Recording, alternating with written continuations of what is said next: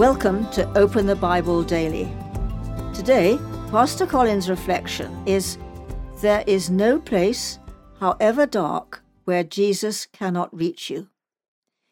Matthew chapter 14, verses 22 to 24 reads, Immediately he made the disciples get into the boat and go before him to the other side. The boat was a long way from the land, beaten by the waves, for the wind was against them. The disciples were caught in a storm, and Jesus was not with them. They were stuck in the middle of the lake. Storms often pass quickly, but this one just kept coming. The disciples were straining at the oars and making very little progress. How much longer could they keep this up? Perhaps you know what this is like.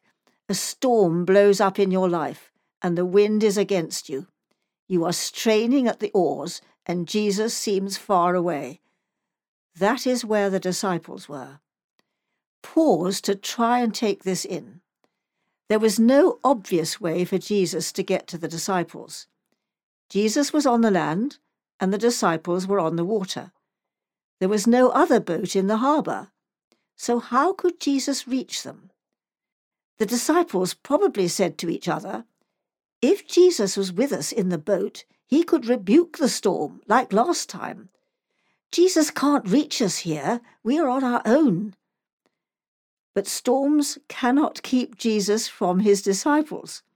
In the fourth watch of the night, he came to them, walking on the sea. Jesus draws near when we need him the most. This story shows there is no place, however dark, where Jesus Christ cannot reach you. You will come to some dark and scary places in your life.